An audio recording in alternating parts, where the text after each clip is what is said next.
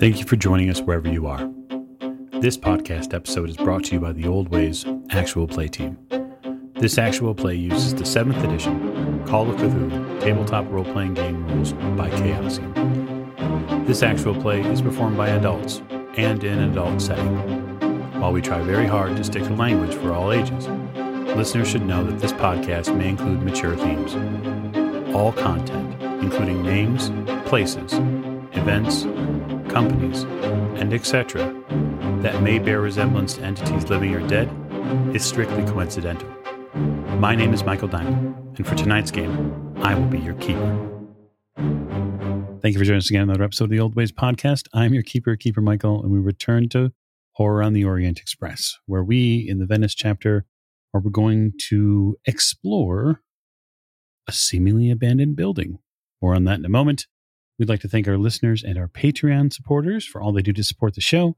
If you'd like to join that group of supporters, you can go to patreon.com/theoldwayspodcast, where you can help save or damn all of these people. And in that regard, we will let them do their work tonight. And so with introductions, we begin to my right. Hello, this is Mike, and I play James Robert Fraser, who's seen something rather disturbing in the water. You are not the only one, sir. To your right. Hi, I'm Rena. I play Lady Elisabeth Fitzroy, and I don't know what everyone's going on about. It just looked like water to me. You know, it certainly did. We'll see if that bears out throughout the episode at the end of the table. Hi, this is Giles, and I'm playing Simon Griffith, and I'm very concerned about Miss Maggie right now.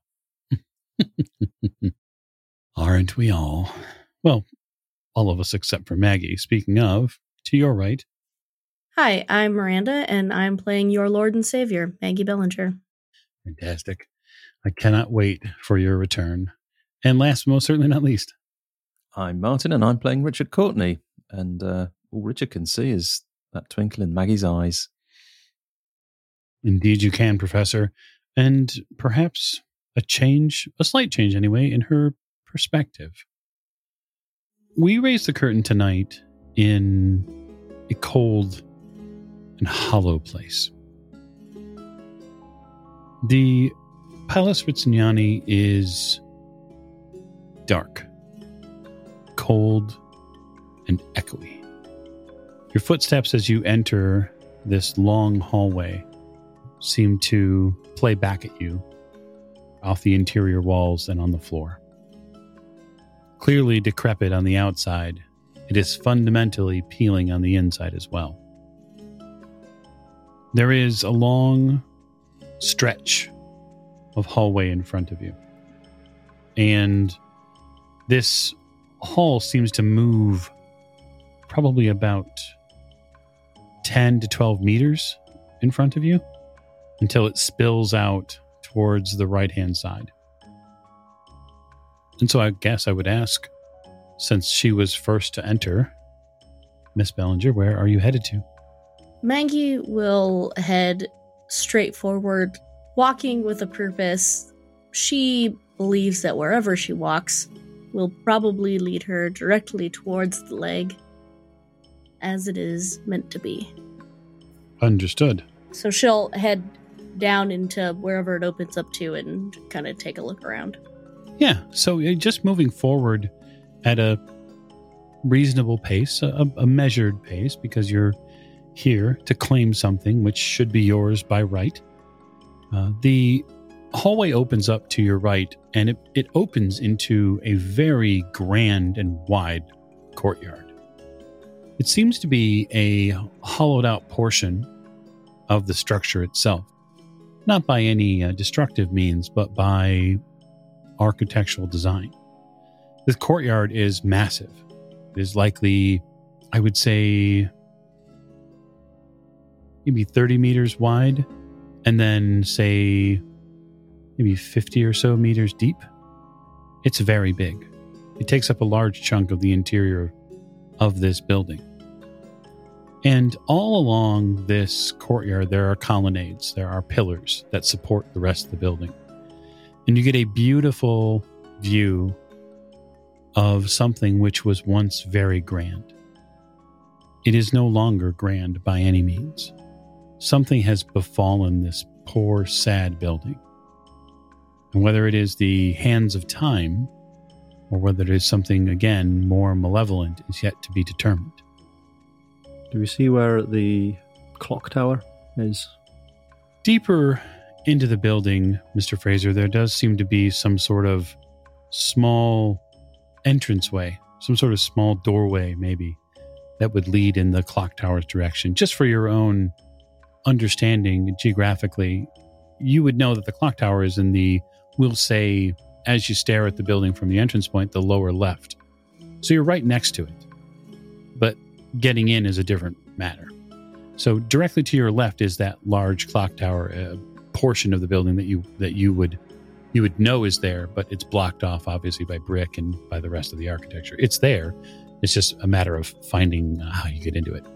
In that same hallway area, this entranceway, at the far end of it, there's a long set of staircases, wide staircase, like some sort of grand staircase, likely which leads up to the further upper floors of the building. And so you have the ability there to explore that as well. What's everyone else doing? Rather predictably, Richard is just following Maggie at the moment. Simon's going to be third, more or less in the middle of the party, as I'm assuming Jim is going to be hanging back with Lady E to cover her. So I'll be right behind Maggie and the professor to be able to cover them, and my pistol is out. Yeah, Fraser's going to take his pistol out as well, just to have it in hand, just in case, keeping his eyes peeled as they go. Shall we stay with the main party, Mr. Fraser, or shall we split up? I think perhaps it might be wise to stick together. As you're moving through this initial space, you can see servants' quarters, kitchens, laundries, pantries. They're all empty. There are no corridors in that space, right? It's room to room being purpose-built. They lead into this grand hall, which is where you're standing now, and then there's the courtyard there to your right. And you can see that the paint is peeling on the ceiling here. There are gilded doors that at one point were likely some of the best in all of Venice that are now standing in ruin. Interestingly enough, Mr. Fraser, you would notice that the carpets have all been pulled up. So all your footsteps within the structure here echo. There's no padding in any of these rooms either. Yeah, carpets would, if they were still here, probably be rotting. And I dare say that the place has been stripped of anything of any value at all long since. You would also see in some of these side rooms too, white cloths, Moleskin cloths cover the furniture. And you see several statuary pieces stand in niches along the palazzo's walls. Simon, it brings you back in an abrupt way to the days being in the mines in Appalachia during the colder months. Because you start seeing your breath in the air here. It seems even colder here inside than it would be outside, which is a little bit troubling. Does that make sense? No, sir. So this doesn't seem natural. The structure seems natural. The environments are a little off. Everyone, it's colder than normal. This might be associated with spirits of some sort. I know you don't like that, Jim. What do you mean, ghosts? Or maybe the memories of ghosts, like of former people. But does this feel normal, this temperature for you? I mean, I know large stone buildings can be cooler on the inside than on the outside, but yes, it does seem a little chilly. Can you see your breath, sir? That's not normal. If you say so. All of this is in the background to you, Maggie. You're far too interested in what's in front of you. And so you've walked in, gotten somewhat of an assessment of the hallway and now the courtyard. And you see at the far end of this courtyard, maybe again, 100 plus feet down, you can see that there are a line of very tall statues at the end of this courtyard. Well, I would love to go inspect them. They have legs. They do. They definitely do. So you wander through the courtyard. Again, it's very open. It's open to the air as well because there's a big pocket here in the building, that opens to the sky. And you can tell that the evening air is beginning to take Venice. And even beyond the slight smell of burning wood that is lingering here, you can see that the evening fog is rolling in over Venice. But weather is not as much of a concern to a being like you. However, these statuaries do seem to almost regard you in a way as you approach. You can see their faces and bodies turn just ever so slightly as a being of divinity walks among them.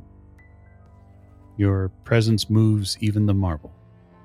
I would expect no less. Ladyship, it occurs to me that evening is drawing on and we don't have any light sources with us. We need to be quick. Perhaps there's some torches or something in here. Either way. So again, Mr. Fraser, you were going to go look at that door which you believe leads to the clock tower, yes? Yes. Sorry, yes. If you'd care to give me a spot hidden roll as you go up to investigate the door. Absolutely. And then, Maggie, are you going to just visually look at them? Or are you going to inspect their legs? Check the marble, so to speak? Yes. Well, I wanted to run my hands over them. I'll kind of walk past them and run my hands up and down them. Look at the legs. They are a fine piece of work, each one. Although some of the statues here could certainly use repair, it seems there's probably been some wear and tear, what with the environment overhead, but also perhaps there's been some people in here, some petty humans who've decided to take their frustrations out on some of these statues or worse. And while the marble is wonderful, and the stone that is left here, none of them are as exquisite as the simulacrum pieces you've seen. This is not what you were looking for. Yes, and I think in Maggie's mind, she already knows that. She wasn't actually looking for the leg here. Come on. I know it's not here. Mr. Fraser? Yes. Oh dear, that is a fail. That's a 94 over 80. But I'm willing to push it. Are you now? Mm-hmm. I am indeed. How would you like to push this roll? What I'm thinking is that maybe I've kind of caught a glimpse of something out of the corner of my eye, but not sure whether I've really seen anything or not. So I think I need a different vantage point to maybe see if I can see it a little bit better. So perhaps there's a low ledge or a windowsill or something that I could clamber up onto to get a better view. I would say that there's a spot you could potentially look at it to get a different angle on the door. Yeah. All right. Well, I will make my way to that position, and sort of scramble up as best I can, and try again. And that is a normal success, 75 under 80. Okay. Yeah, taking a look at the door, the rest of the doors around here maybe are not in the best of repair. This one is much the same, but the one thing which remains fairly well in working order, it seems, is the lock and the handle for this door. So I kind of look around. Is there anybody other than Lady Elisabeth who's kind of close to me at the moment? The others headed off in a different direction. Yeah, everyone's fanned out a little bit at this point. Maggie's far down into the courtyard. Richard's coming up behind her, and then it seems like Simon is playing the middle position between the two groups. So much for sticking together. Your Ladyship, come and look at this. The lock of this tower, and the door to it. It looks new, well oiled. I think this has been used recently. Simon, call the others, would you? I think I found something. I make my way over to the door. Professor, Yes? We're gonna be needing, I think, your criminal skills over here. My what? Your malfeasance. Good God, man, I don't think I can even spell that. You can open a lock, can't you? Oh, I see. Maggie, Simon's found something. Oh, Simon, you found something for me. Would be Jim. He found it and he needs the professor. Oh, well, you have my blessing. Thank you, Professor. Richard's looking torn. Okay. And he wanders off to the lock. Don't worry, Richard, I'll accompany you. Well, that's good. Perhaps we can use the device to find the leg. That sounds like a fantastic idea. When we're done with this door. The three of you walk over. There you are.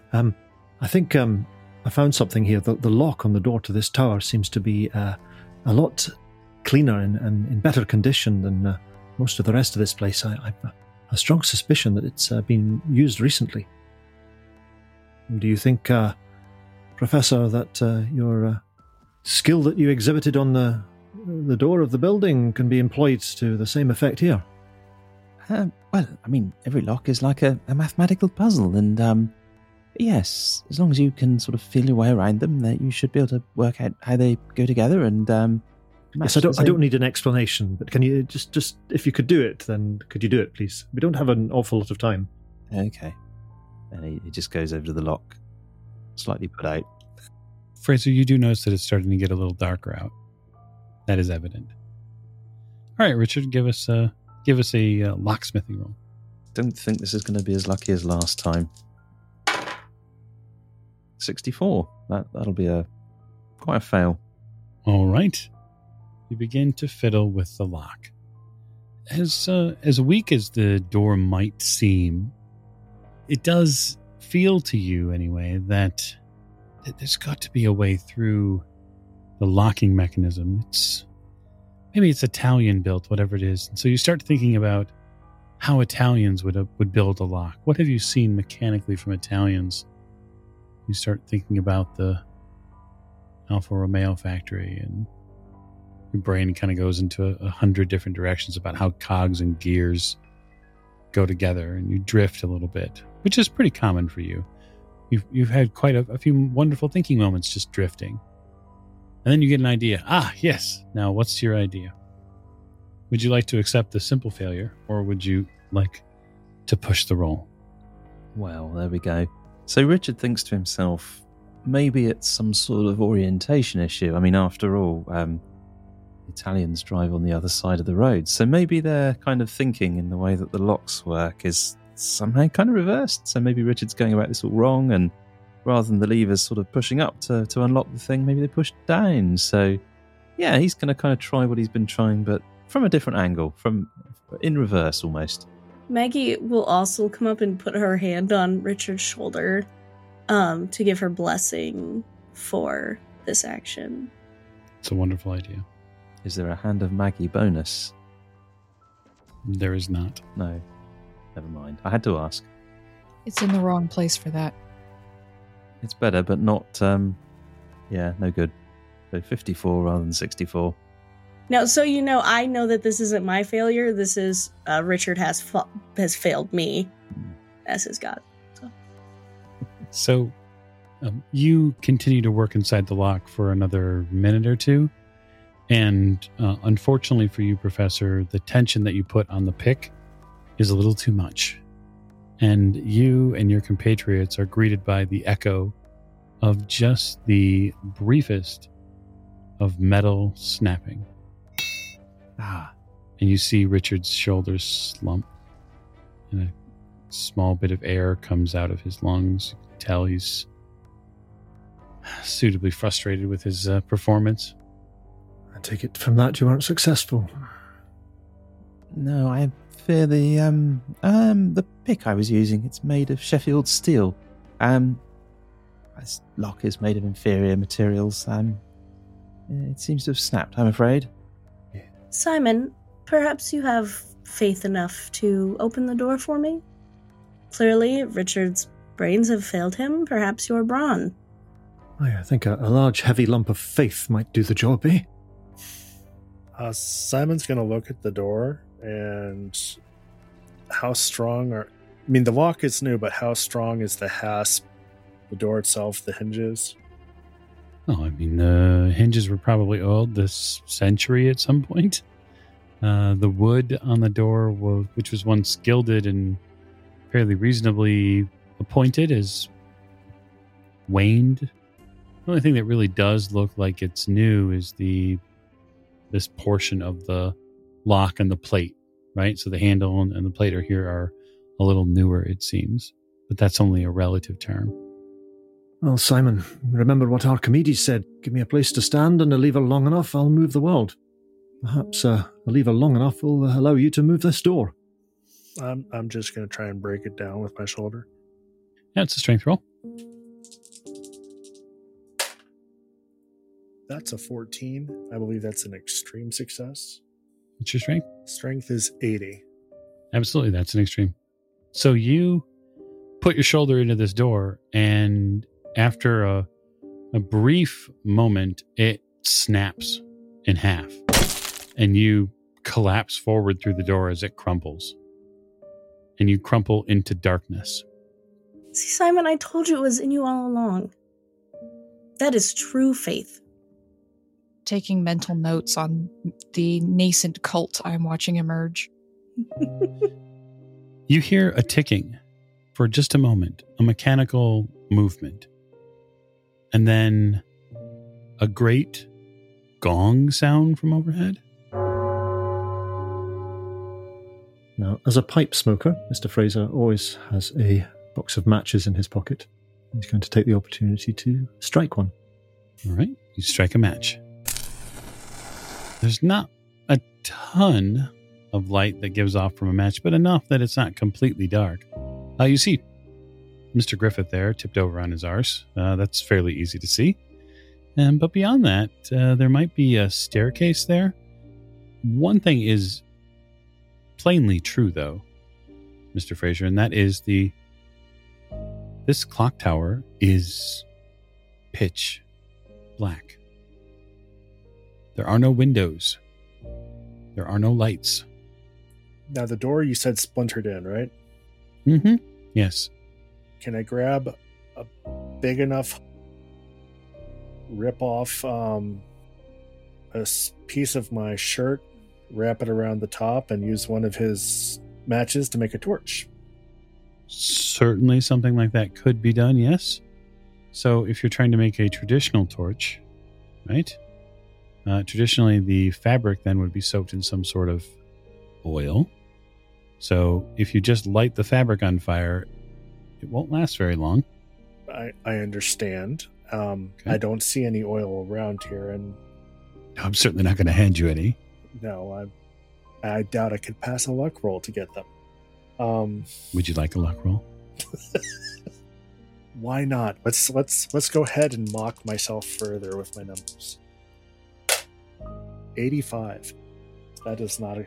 Yeah, you get your piece of wood that you can make a torch out of. You get a nasty splinter doing so. All right, I'll take my point of view. You'd better. But yeah, you can absolutely make a torch. I guess the question would be is, I would like to know specifically in what amount of clothing you are losing to do so. I'm willing to lose the whole shirt. I still have my jacket. Okay, so... I'll start with the sleeves. So you pull off one of your sleeves. That should be enough to serve the purpose for the moment. So it's clear, Maggie, that Simon is willing to not only sacrifice his body, but also his material wealth for your needs. A clear follower. It's much better than Richard. In fact, far sturdier, too.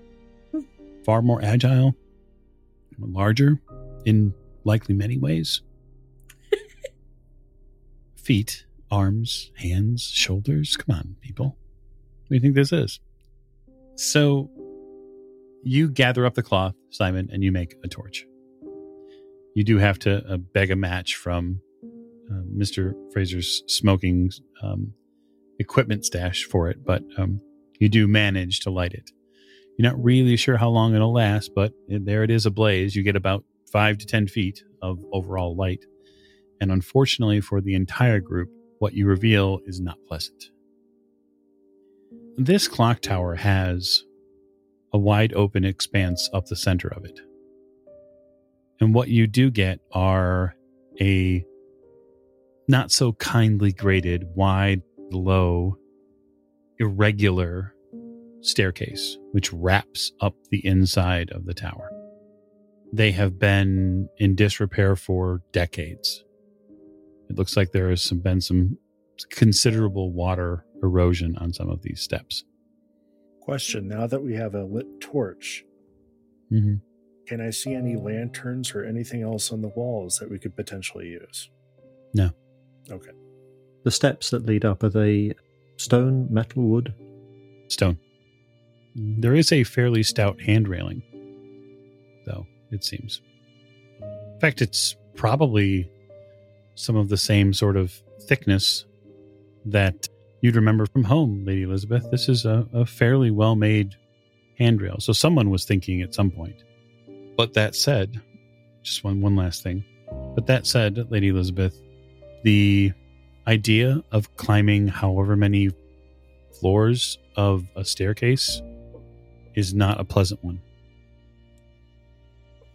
That's quite a climb.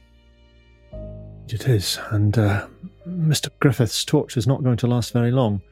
While we have a little light, I'd like to kind of look around the door just to see if there's any kind of mechanism, catch, or anything like that, because it sounded very much to me like when we burst the door in, we set off an alarm. Give me an edu roll. Absolutely, yeah. Not a spotted roll. Okay, my education is 70. And that is a normal success, 61 under 70. It's not a trap or ruse. The clock is still working. It's just set to go off at the quarter hour. Check my pocket watch. Yeah. Someone's maintaining the clock in this tower. But why? Can Richard get a reading on whether this is like a normal clock or some sort of complicated clock? With respect to that, from 5 to maybe 6 floors lower and no visual sight of the mechanism, no. No. Enough. It's a good idea. With your torch still working for the moment, my question is who is going up the stairs? Oh, Maggie is for sure. Certainly. I wouldn't even presuppose that you weren't. Yeah.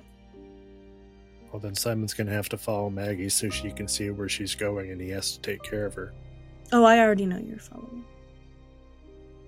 Mr. Fraser, I'm not entirely certain I can make it up so many stairs, especially in the dark. That's quite all right. Your ladyship, I'll stay here with you. Just it might not be a bad idea to have one or more of us at ground level anyway. Lady Elisabeth, perhaps one of the gentlemen could carry you. I don't take kindly to being carried, thank you. Just thought. But I do appreciate the suggestion. But we'll be down here to catch you if you fall. Wonderful. Then, Richard, you're going after Simon, I suppose? Yeah, I mean, if he can get away with it, he'll sort of position himself between Maggie and Simon, but if not, he will follow Simon. I like that idea. How adventurous are you feeling? Reasonably. Okay. So, Simon, these steps are fairly unkind to most people, given their irregularity. But given your size, they are twice as difficult for you because you're a much larger individual. I'm going to be careful because same thing as being in the mines. You know, you have to watch your step. So I should ask then, Miss Bellinger and Professor, is your size over 60? No, 55 for Richard. 55 for me as well. Wonderful. So the two of you are not impaired in the same way that Mr. Griffith is, given his size. So, Richard, that does give you a slight advantage on, say, tucking yourself between the two of them. You are able to do that, although you have no illusions about Mr. Griffith's stamina probably winning out the day eventually. But he has the torch, and so having him behind you is helpful, anyway. At least a little bit. Oh, I'm not going to fight or cause any issues with the professor getting in between the two of us. Oh, no. I had no doubt that you wouldn't fight it at all. It's more Richard's perception of what's going on. He can perceive that. The benefit of the professor being in front of me as well as Miss Maggie is I can keep my eyes on both of them now. Yes. What was it said? The firecracker and the liability. I believe Miss Mia termed it as. Your wife, erstwhile as she is now. The three of you now meet the staircase. And it's rather sturdy rail that goes up alongside of it, handrail. It is a help for everyone. That said, after a couple of floors, you begin to get a very distinct feeling, all of you. There's a pressure here, and one that mingles with a chill in the air. Maggie, it reminds you an awful lot of the underground earth and space in Poissy. That same feeling is coming. And it's almost an intoxicant for you. And so I would like constitution rolls as you meet the second floor. So Richard fails his. He rolled an 88. Okay. You're going to slow to half speed. 19 under 90. You see it play out. Simon passes you. Maggie also failed. Okay. I rolled a 69. Simon, do you simply let them stay in front of you and slow down naturally? Of course. Okay. Lady Elisabeth and Mr. Fraser, the light in the available space here dims. The torch moves away, slowly but surely, as the three of them make their way up the staircase. Is there still some light coming through the doorway? Or is the door completely shattered, or is it? The door is completely shattered, but the issue, moreover, is that there's the doors to the Rizziniani are, again, they're not left. They have been left wide open, and the evening is on, so there's barely any available light outside. There's now a fog in the air as well. But we're in a courtyard, aren't we? So we're in the open air when we stand outside the tower. Yeah. If you're going to stand outside of the tower itself, you're in an open courtyard. So there's at least, I would say, an ambient evening light. Yeah. But even you are knowing in the back of your head that that's going to dwindle very fast. So there's maybe a tiny bit of light coming through the door from the courtyard into the lowest level of the tower, but not a great deal, just enough to sort of see a few feet in front of us, I guess. I'm going to sit down on one of the lower stairs because we've been standing and walking for quite a while and my knees hurt. Is there anything I can get you, your ladyship? I don't think you're going to find a pot of tea anywhere in this area, Mr. Fraser, but thank you for offering. Don't know until you've tried. I think we should stay put for the moment. Aye. I'm going to go and stand in the doorway and kind of look outside and look around the courtyard and the sky and just kind of watch the light fade. It's something to watch the light in Venice fade, to hear, even at the edges of your own perceptions, those voices, some filled with panic, some filled with some sort of righteous cause. Whatever's happening to Venice, whether it is this simulacrum piece or not that has lent to this insanity, is beginning to permeate every portion of society now. Even though you are cloistered from prying eyes of the neighborhood and others, you know that there really isn't anything more than a collection of stones between you and them. And that is going to prey on your mind just a little bit. So, Maggie, after about 30 or so steps, give or take, and this clock tower as you go up, you begin to feel a muscle pain in your left leg. A very racking and difficult muscle pain to get through. It's like a force from the ether is pounding into your thigh. It grabs hold right above the knee at first, and then it settles into that meaty front portion of your thigh. And for you and your compatriots, it is going to incur further penalties as you move higher. But you in particular, Maggie, do not treat this as an issue, a malady. Oh, no. This is confirmation. Yes. I'm going to have all of you roll Constitution now at hard difficulty to continue up. It was an 86. 26 under 60 for Richard. 14 under 90. 14 under 90, that's a clear pass. And for you, Miss Bellinger, the Hand of Fate is going to make that a success. Yes. You feel a resurgence inside of your body just as it was about to let you down, this human host that your spirit resides in. You demand better of it, and it responds. Damn flesh body. About 3/4 of the way up, you hear another sound from above. You hear what sounds like machinery moving. And you start hearing sounds of the clock move. I think perhaps we should cover our ears. It might be about time to go off. Do you all cover your ears? I doubt that will be a problem for me. Richard will cover his ears. Simon will definitely take a little bit of his sleeve and shove it in his ears. I will the sound out of. I passed the professor a couple of the pieces of cloth, too. Okay. Thank you. And I offer some to Miss Maggie. I'm assuming, though, she's going to wave me away Yeah. in her magnanimity. No, thank you, Simon. The bottom of the hour bongs into existence. It's a resonant sound. It fills the lower portion of the clock area and then resonates down the entire shaft of the clock. It's fairly strong. It isn't enough to make you go deaf by any means, Maggie, but you'll mind it for the future. A lesson learned, if anything. Once again, my flesh bag fails me. So, Simon, I'm going to have you roll luck for me. And a successful luck roll will mean that the torch continues. Damn it. 25 over 22. I almost made it. About 3/4 of the way up, as this gong goes off, you lose that bit of torchlight. It gets too fragile, and the bits of it cascade down.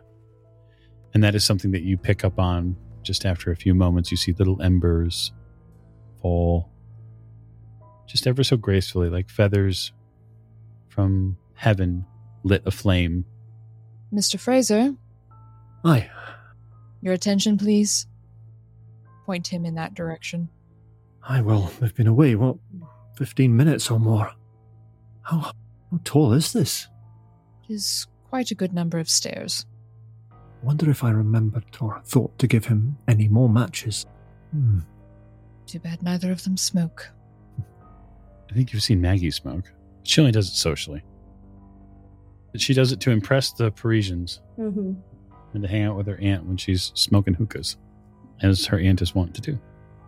Richard does actually smoke a pipe from time to time, but he's not a regular smoker. It's probably all back in the hotel. When we were looking at the tower from the outside, at the top of it, what did we see? Did we just see a clock face on each of the four sides? Yeah, so there's a clock face, and from what you remember anyway, there's some sort of plate for maybe movement of figurines. I mean, you'd have to probably go out and look to see what was happening, but... Yeah. Thinking, maybe on the hour or, at midday or something like that. Or figurines possibly come out and one's got a hammer and one's got a bell or something like that. Clocks have been fashioned with figurines like that for a while now, and it would not escape you. And it's just rung the half hour, so if there was movement up there, if you went outside, you might be able to see it.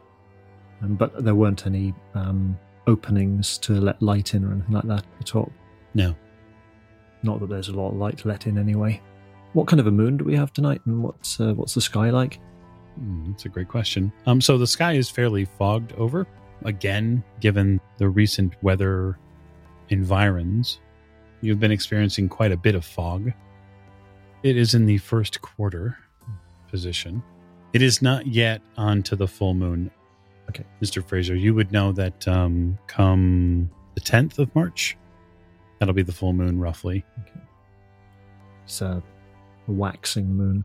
Given the fog, actually, come to think of it, you might have a slightly better visual overall, because with the moon behind the fog, you get a nice diffused glow over the area. But that said, it wouldn't help you inside the tower as there's no windows. It would help you outside of the tower. You'd be able to see probably a little bit better what was up there. Yeah, I think I might take a step or two outside of the tower. I don't want Lady Elisabeth to go completely out of my field of vision. Certainly not. Certainly keep the door open, but, they've been away an awfully long time, and I don't recall hearing anything, a bell or anything like that when we were approaching the place, and it must have taken us a while to get there. So it does strike me as a little odd that it's only started since we opened the door. Who knows what attention it might be attracting as well. That's fair. So you head outside. If Lady Elisabeth was going to, say, step just like slightly out of that doorway and back a little, and even not, you would still be able to keep an eye on her if you went outside through those double doors, because those double doors aren't the main entrance to the Rizziniani anyway. They're side doors. Sure. You would be about 12 to maybe 15 meters from her. I'm just going to pop my head out of the side door here, Your Ladyship, just to make sure that we haven't attracted any undue attention. Not a bad idea, Mr. Fraser. Just don't go too far. No. I'm just going to peek. I won't be a moment. And I shall do that. Okay. You head outside. You get into the air and take a look around? Yeah, first thing I'll do is I'll open the door a crack and just kind of scan outside just to make sure there's nobody immediately apparently standing outside there waiting to clonk me on the head with something large and heavy. And once I've satisfied myself that I'm not being observed, I'll go a little bit further outside and see what I can see. Okay. Yeah, you take it slow at first. Use every sense you can. Ears, even really sense of smell as necessary. Eyes. You don't pick up anybody lying in wait outside the immediate doors.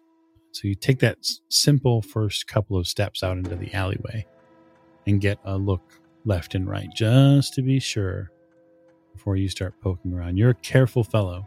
You always have been. It's what got you through the war for sure. So why don't you give me a spot hidden roll? I shall. And we'll say it's a hard difficulty. Okay.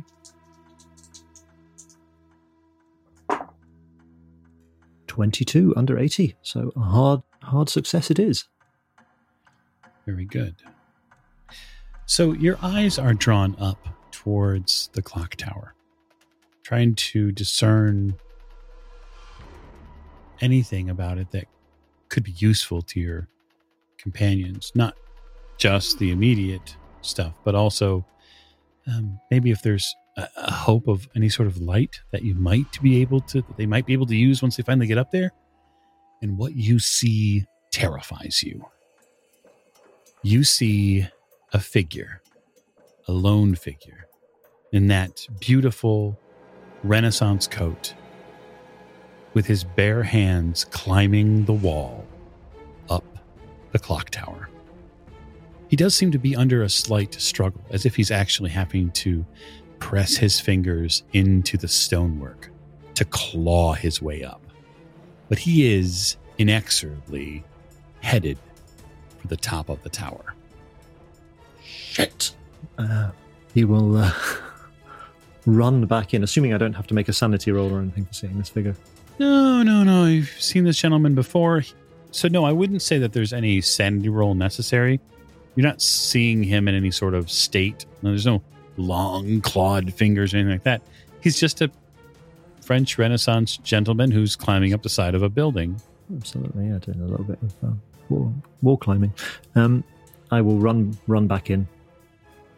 Your Ladyship, it's him. It's the Count Fenric, whatever his name is. He's climbing up the side of the clock tower. I have to warn the others.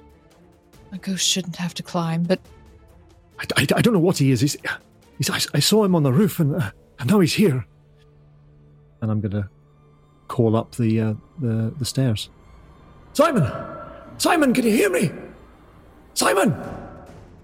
I hear you, Jim. I've lost my light. There's someone coming. You need to get down right now. If you don't have a light, you need to get down.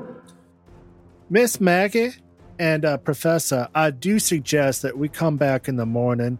We need light. There is not time for that, Simon. Miss You're Maggie, being don't foolish. Don't make Everything is fine. Professor, are you going to head down the stairs? Well, I don't think we can we? I mean, there's no light. Have faith. Professor, don't you know how to go downstairs like a child? We can walk upstairs without light. Drop on your butt and slide down the stairs till you get to the bottom. You won't fall that way. Hasn't this man lost enough trousers? Your trousers are your life, Professor. If you are too scared, go back, and I will meet you back at the hotel. Miss Maggie, don't make me take you downstairs. Don't make me take you down, Mr. Griffith. Then take me downstairs. Let's get down there somehow. One way or another, we all need to get to the bottom and get some light.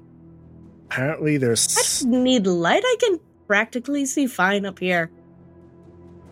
All right, how many fingers am I holding up? How many fingers are you holding? I would How like many to Yeah. try to see, yeah. Yeah, so go ahead, roll. I get a bonus die, right? You do.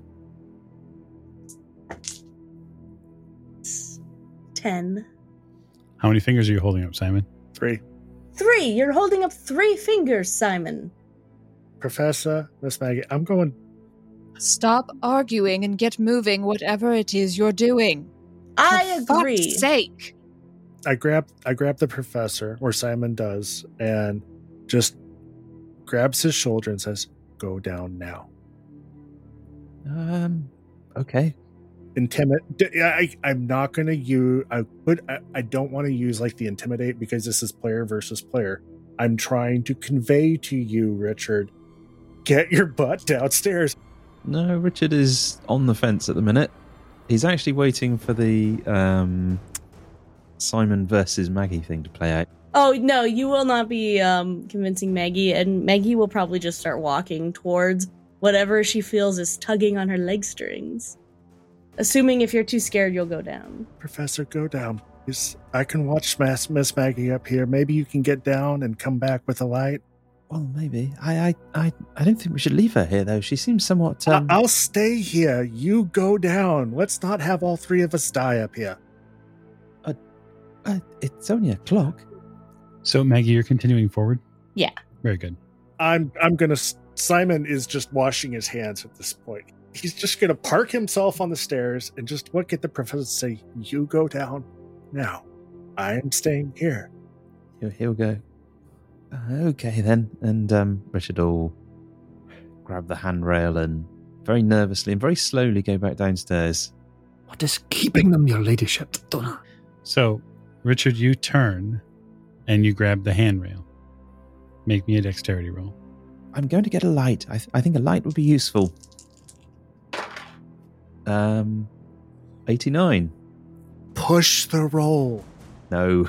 Professor, when you reach for the handrail, you get a bad piece of footing on these uneven stairs, and you fall forward.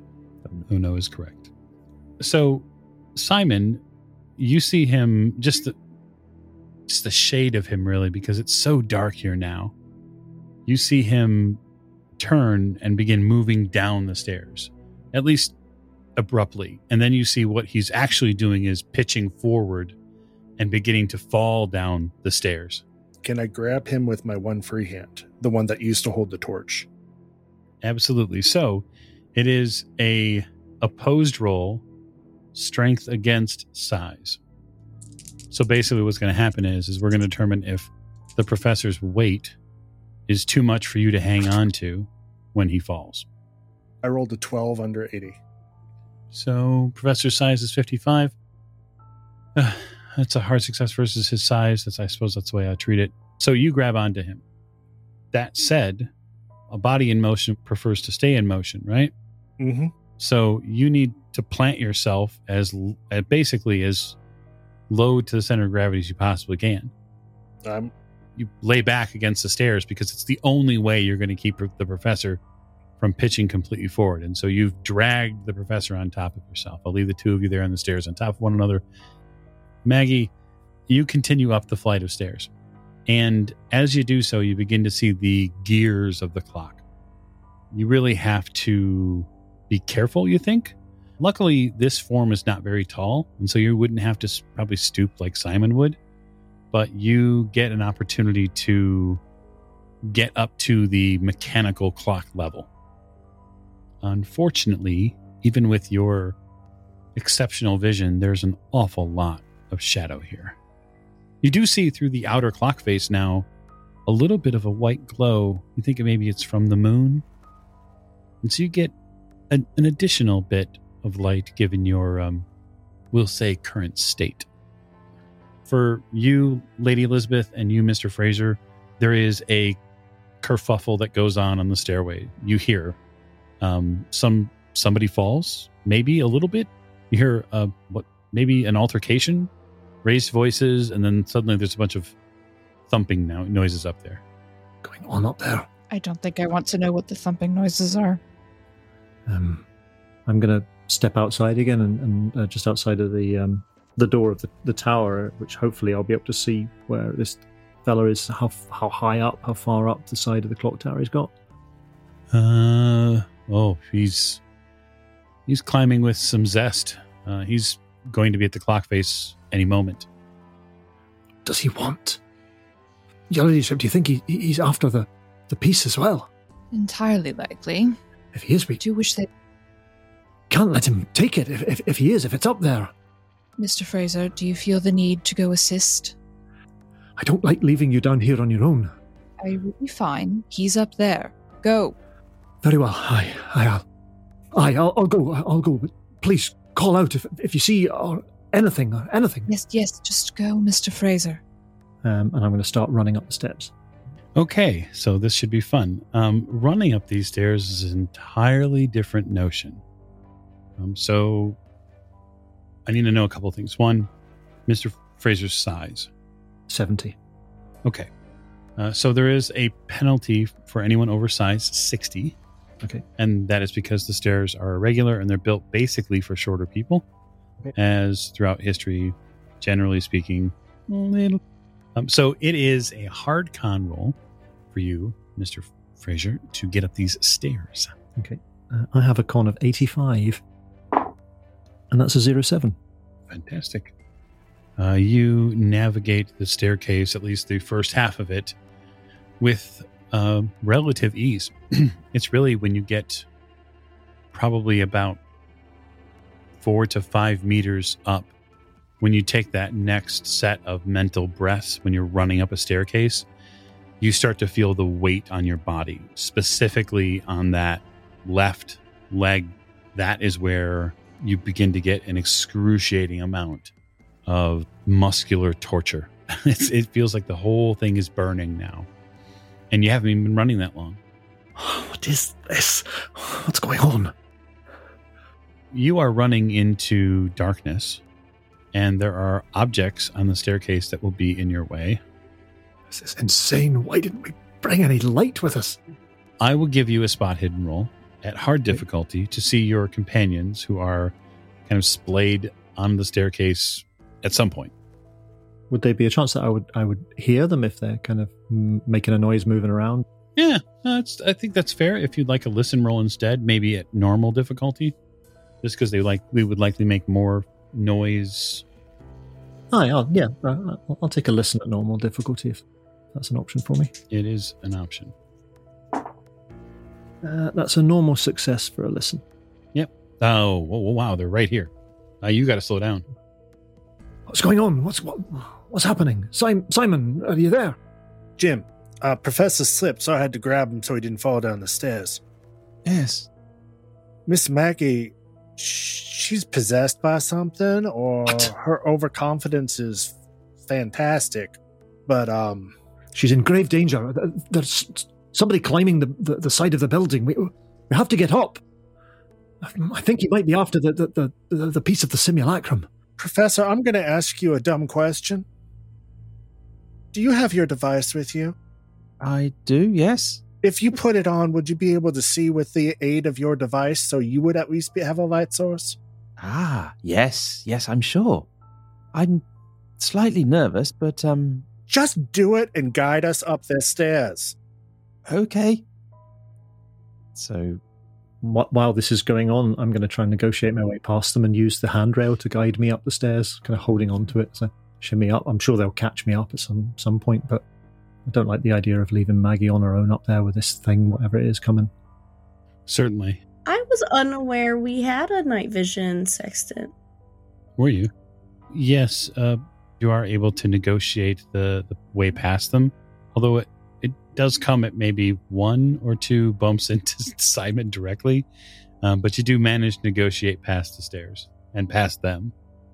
I'll keep going up.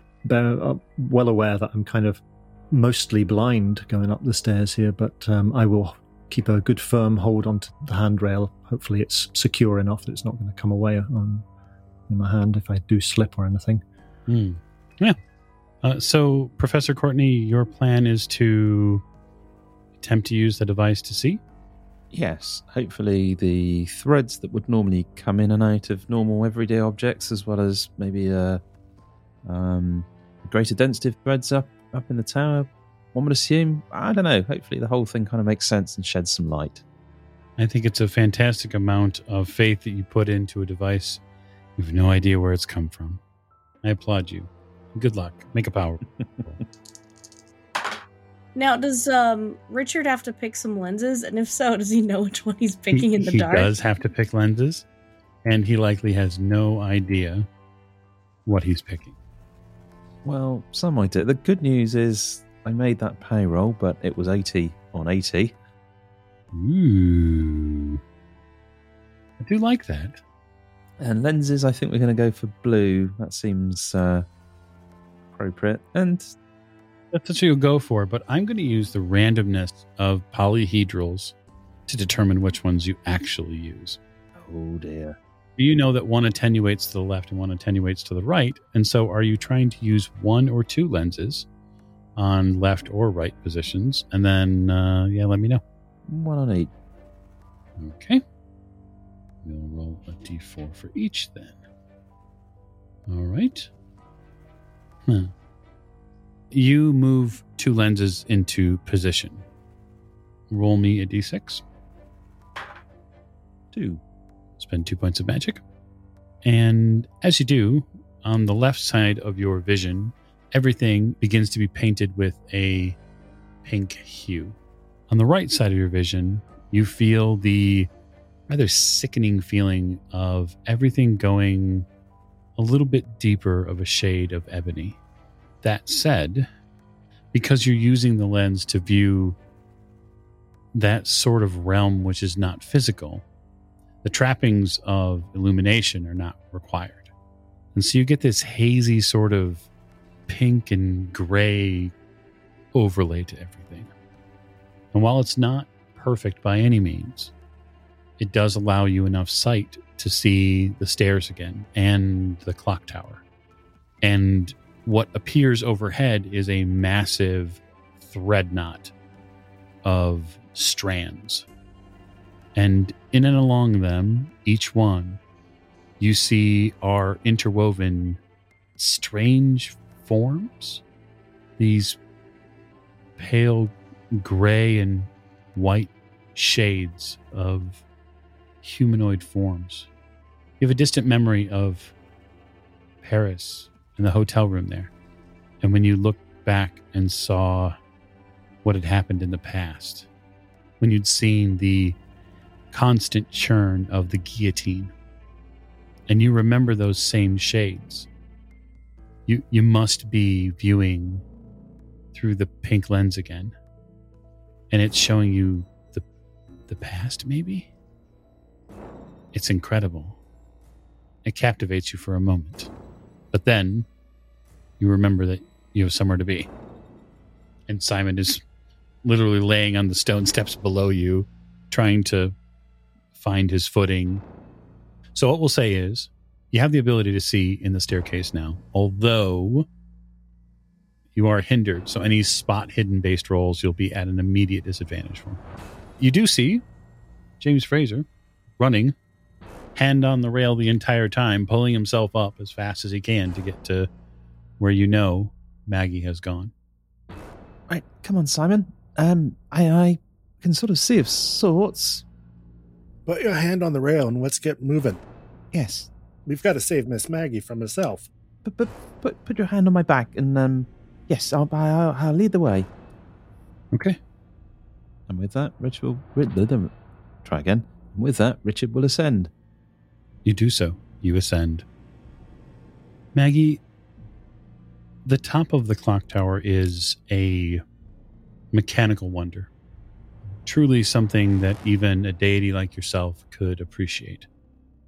It seems that at least someone at some point around here had some understanding of machinery and how it works. Clearly they're not with you now, but someone here had that ability.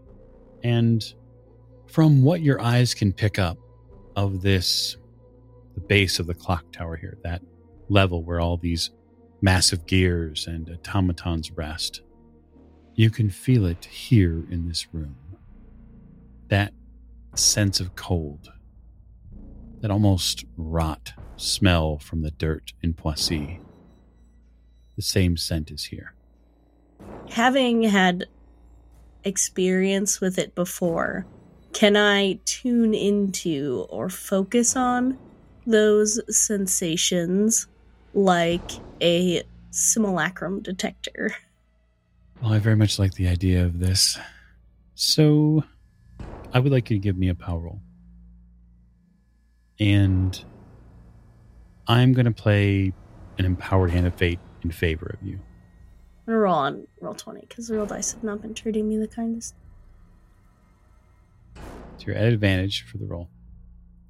Wow, so 65 under 7. Okay.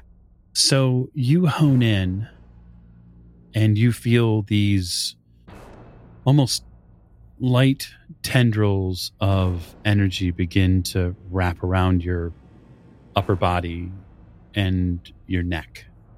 Sort of feel the energy well out from you. And all of a sudden, the room to you is viewable. It's colorful even. This is exactly how the room should look. The figurines here are properly painted, and each one has a purpose. There are all sorts of different automatons. There's an image of death here. There is a winged lion, a soldier armed with a sword, something that feels like an assassin with some strange club. You see a rustic woman and man. You see an angel. All automatons, all part of this play. And you know amongst them, the piece is here, and you have to find it. For your part, Mr. Fraser, you hustle, heave. Yeah. You've been in positions before when you've had to run up a hill. Oh, yes. And this is no different. And so, putting your companions behind you, you meet eventually the landing, which leads to the final staircase that goes up to the clock level. And what I will need from you in this moment is a dexterity roll. Absolutely. I'll call out fairly quietly as well. Miss Ballinger, where are you? Hear him. And that is a 38, which is a successful dexterity roll. You do hear him. You can choose whether or not you'd like to reply, obviously. Yes, Fraser, everything's fine. It's quite magnificent up here. You're in grave danger, Miss Ballinger. There's someone coming. Someone who I really would rather not meet. Oh, who is it? It's, well, Is it Lady Elisabeth's brother? no, I don't know for sure who it is, but I think it's that fellow from France, the Comte, the Fenulik. Oh, he's climbing here. up. He's climbing up the side of the clock tower. He means me no harm. I've talked to him before. What? I'm sure I have. Where are you? I can hardly see a thing up here. I don't fear him. It's fine. Fraser, if you're scared, go back down. No, we need to make sure he doesn't get the limb if it's here, the leg. He doesn't want that. He wants us to get it. Why is he climbing up the side of the tower then? Perhaps he wants to see us. How do you know this anyway? I've seen him before. Where? When? Well, back in Milan. Why have you not told any of us? It didn't seem important at the time. What? I don't understand. Where are you? I think I heard whispers of him earlier. Here in Venice. He means us no harm. He certainly meant us harm when we were in France. He threw me against a wall. Well, what did you do to deserve it? What do you mean, what did I do to the... I don't understand you. Miss Ballinger, what's wrong with you? You're not yourself. Oh, I am more myself than I've ever been. You're scaring me, Miss Ballinger. Where are you? I can't find you. I'm just going to kind of try and follow the sound of her voice and feel my way around the room. Yeah, so this last portion of staircase that you've had to kind of move up, you ended up having to go sideways up because the staircase portion here is very narrow. Okay. So it feels, when you feel around through this portion of the staircase, the handrail leads up to this almost tiny set of ladder stairs, right? So it's like a half ladder that's built into the side here where the stone ends, where before the clock tower floor starts. And so you've shimmied up there. Now you're on the floor and you can actually feel floor below your hands. So you know that you're not on stairs anymore. And now you get the big twilight, fog light, moon-backed face of the clock. And so any spot hidden rolls are at disadvantage, but you have what are effectively twilight portions of vision. So you can see the figures. You see her moving about. I'll do the old trick of closing my eyes for a moment and then reopening them so that my eyes can adjust to the lower light levels here, and then kind of make my way over to her. Have you seen the piece? Is it here, do you think? I'm working on that. Maggie would be moving towards the automatons, probably impressed with the craftsmanship, but to inspect them, because knowing from the letter that his figures, whoever was in the letter, were important to him. He took the leg was taken for the figures. It might be on one of these. So you two begin moving towards the figures, at least Maggie for sure, and then I assume after. Yes, yeah, I'm going to start. Fraser, you must not touch it before me. So deep below this, probably a few flights below, Richard, you are guiding Simon as best you can up these staircases. You've got a fair vision now, and Simon, to his credit, it does seem like Richard knows where he's going. You haven't really had a misstep, and this thick rail of wood that runs the right side of the staircase is supremely helpful, only because you know for a fact that on the left side of the staircase that's here, it's open air. And so if you fall, it is likely death.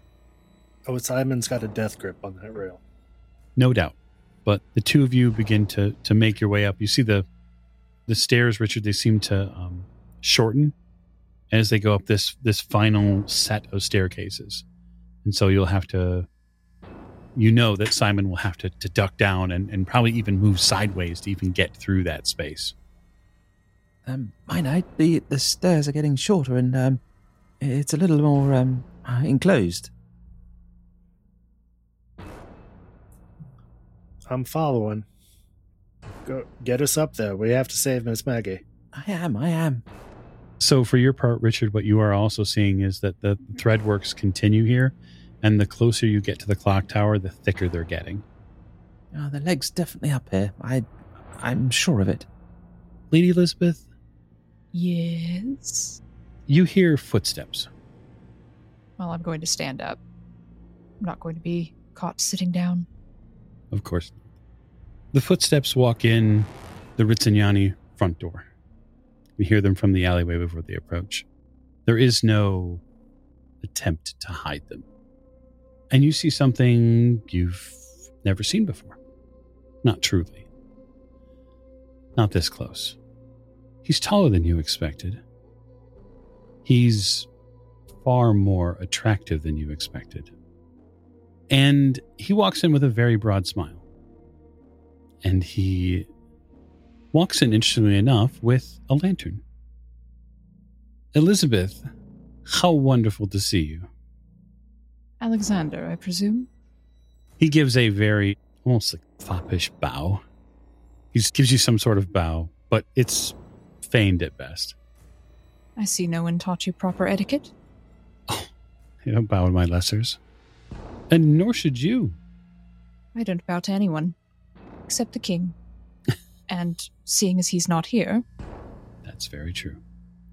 He sets the lantern on a wall holder, opens up the hood so there's far more light than normal in the space down here. I heard there was a disturbance at the Rialto, and I figured it couldn't have possibly been your party. And sure enough, it was.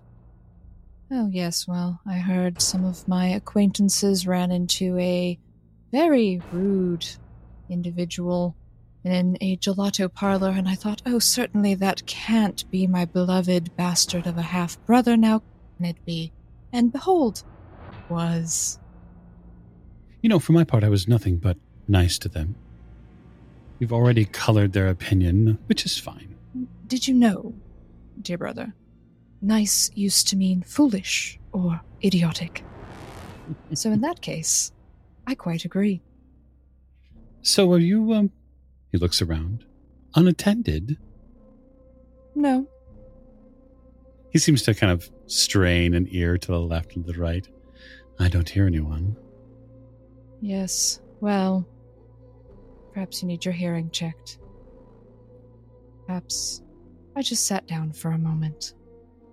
Well, I thought I would come and say hello.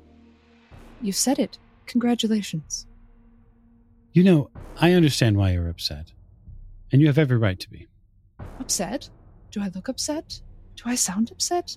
Oh, certainly.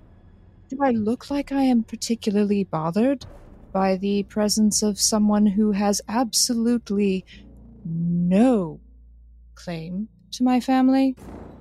No, you don't bother me, Alexander, not one bit. You are a bastard. You are not one of us. Why should I be bothered by you? I don't know. You sound awful bothered. Sometimes we just hear what we want to. You're good for that. You always have been. You don't like the truth. I understand. That father had a life before he had you and Raymond. And that's okay. I don't need his land anymore. I don't need his money. Besides, the solicitors, all a fun game. Got me exactly what I wanted. So I have you to thank for that. And you're, what I can only assume is a member of your party or perhaps a member of your household, some petty investigators that have gone poking their noses into things. Well, they're going to get theirs very shortly. I really don't know what you're speaking of.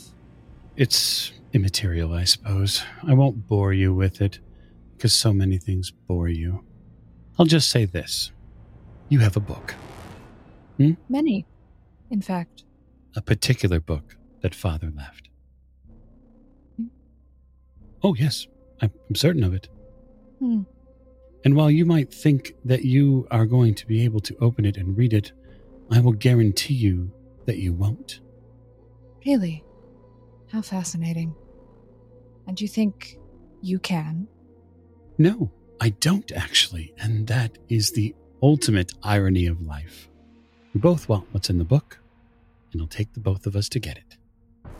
And so this is, he splays his hands out for you, an opportunity.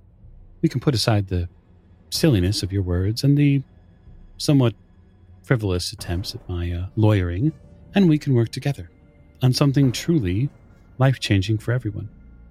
Or all the little secrets that are in that book stay nice and hidden. Just think on it. There's no need to make a decision now. I'm sure you have other things to attend to, like skulking around an old home. Enjoy your adventure. Skulking. It's an interesting word choice. You seem to know quite a bit about skulking. Oh, certainly. I learned. You see, when you're, how did you put it? A bastard. You don't get the advantages of a nice cozy home, a rich ledger book full of money and horses in France. You grow up in a hovel, in the dirt, and you fight for every fucking thing you get. And so keep this in mind. If I have to destroy you to get it, I will. I'd rather not. I think you're quite interesting. I think you'll find, brother, that I also know quite a bit about having to fight for what's mine. I'm not Raymond. I'm not one of your rich and privileged men in this society. I know quite a bit about fighting and struggling and being overlooked. Quite a bit, actually. So if you think that because I happen to have the remnants of some of Father's money, because he felt bad at some point for all the things he said, if you think that gives you an advantage, you are quite mistaken. Truly, no well-worn card amongst your kind than the wounded woman. You play it so well. No need to play. When you're ready to put the pettiness aside and work on something that can change the face of the world and read what's in the book, let me know. You'll be waiting a long time. I hope not, for your sake. He hoods the lantern, takes it, leaves you in the dark. And that's where we'll call our episode to a close. So thank you so much for joining us on this rather spirited episode of Horror on the Orient Express. We truly enjoy having your listening ears. Thank you, and good night.